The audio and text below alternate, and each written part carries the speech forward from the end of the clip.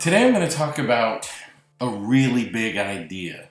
As we talk about this week being a spreader of hope, a term I refer to as hope dealer, I want to talk about what my biggest hopes are, what the biggest wish I have for this world are. And it's such a big deal, it's such a grandiose idea, it's actually difficult to say out loud. It's actually a hard thing to be able to admit and acknowledge openly, but I think it's really important. So that's what I'm going to share here today. So welcome back to the Aha Moments, where every day I share the lessons I've learned in my work as a psychotherapist and in my life to inspire you to live your very best life. So I'm just going to come out and say it. My biggest wish for Earth, my biggest wish for all of us here, is that we could live in a world that was absent discrimination, racism, sexism, ageism, ableism, all facets of oppression. And the reason why I think this is so significant is because so many of the root of our problems reside in oppressive behaviors. So much of what we get wrong is related to the way that we prejudge people. And I would love to live in a world where that were not happening. I also think that this is a problem that dehumanizes you, and there's no feeling in the world like being dehumanized. And it's something that I would love to see not happen in this world. I can remember the first time I ever felt discriminated against. I'll never forget it. When I was growing up, my mother was a single mom and she had to work. So me and my two brothers would often spend time with babysitters. And after school, we would go to the babysitter's house. And my mom got off from work. She would go pick us up at the babysitter's house. And some babysitters my brothers and I really liked. They had fun games, or they had kids themselves we could play with, or they had a big backyard we could play in or whatever. And some babysitters we didn't like as much. We would have to sit and watch soap operas with that babysitter because they didn't have a kid-friendly environment in their home. One babysitter in particular was our favorite. We loved going to this babysitter's house.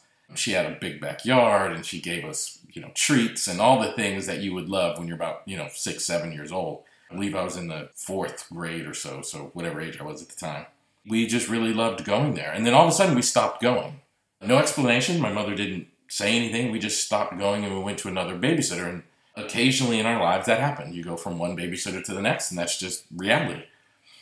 And then one day we were driving past the street where I knew this babysitter lived.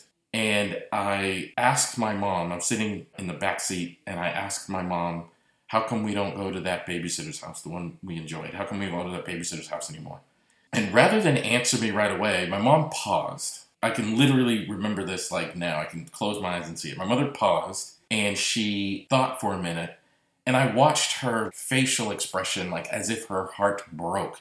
I was looking at her in the rearview mirror, and I now realize she was trying to decide, do you tell my, 7-year-old, 8-year-old, whatever age I was, what happened or not? And she took a deep breath, and she said her landlords found out she was babysitting young black children, and told her if she continued doing that, he would evict her from her house. So we couldn't go there anymore. And I still remember that feeling of just feeling less than human. There's nothing I can do about that. There's literally nothing I can say or do.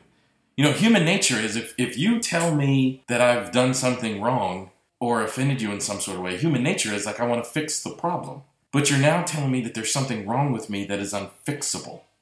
And that feeling was so horrible.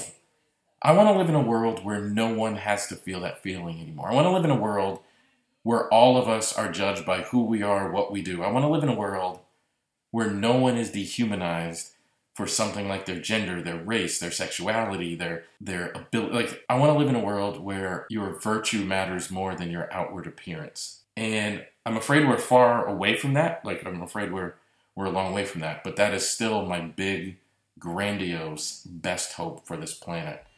And the only thing I can say is the best thing we can do to get there is to understand that we have to be kind to our neighbors, regardless of how they outward appear, because that's the only way that we can live in a world like that.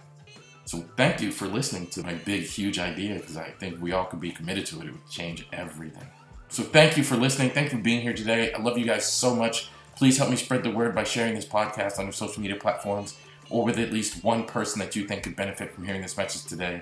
And become a subscriber. You can do that at Apple. You can do that at Simplecast, Spotify, Google, even wherever it is you enjoy listening to podcasts. And you can also become a Patreon subscriber where we have bonus episodes and transcriptions of each and every episode. So head on over to Patreon and become a subscriber. And I look forward to seeing you on Monday. Love you guys.